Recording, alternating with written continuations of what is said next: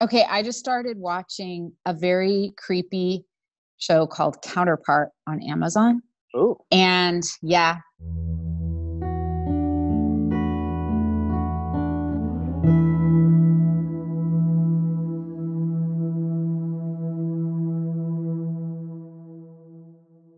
Counterpart asks the question, what if about 30 years ago, hmm and sometime in the 1980s, hmm the universe split and what? there are two identical forms of the universe existing side by side, tied together by one little door in What? Berlin. Totally identical?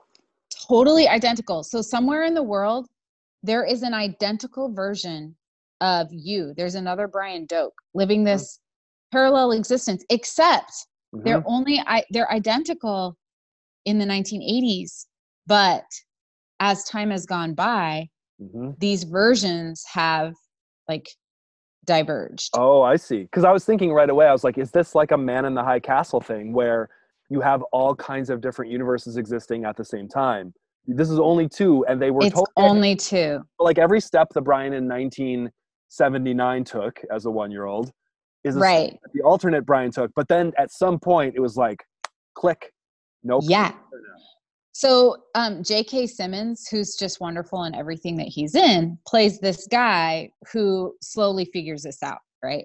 And I don't want to give anything away, but Mm-hmm. what is fascinating about this is it basically invites you to ask, is it like who sets the world in motion? And is there any kind of freedom in like were we always destined to be in the world that we're living now, Yes. or like Yes. could some tiny thing have changed it?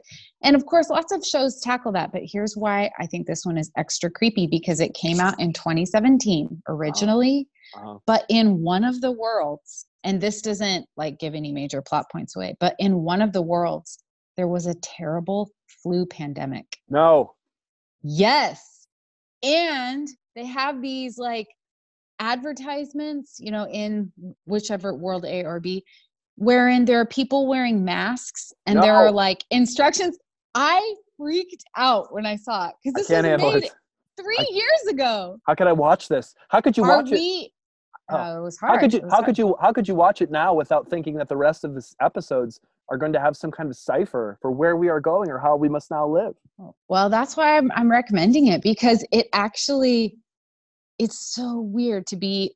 I'm watching this sci-fi show that basically is the worst version of the world we're living in right now. So I was like, is there another Leah somewhere hmm who is enjoying a lot more personal freedom and like eating at hmm restaurants? Yeah. And, Is that was this my question. I mean, is this a take on the idea of the multiverse? The idea that given enough time, namely infinity time, everything that can happen will happen and indeed has already happened an infinity number of times.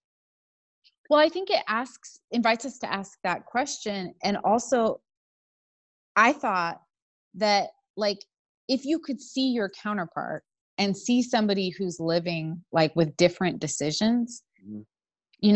I think it makes you ask, like, who am I? Am I a product of those little choices that I've made along the way? Or is there some sort of core sense of me that would transcend that?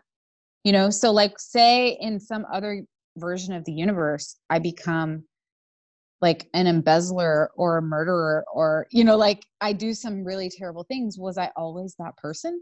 Mhm. Do Or you did those things like force me into that?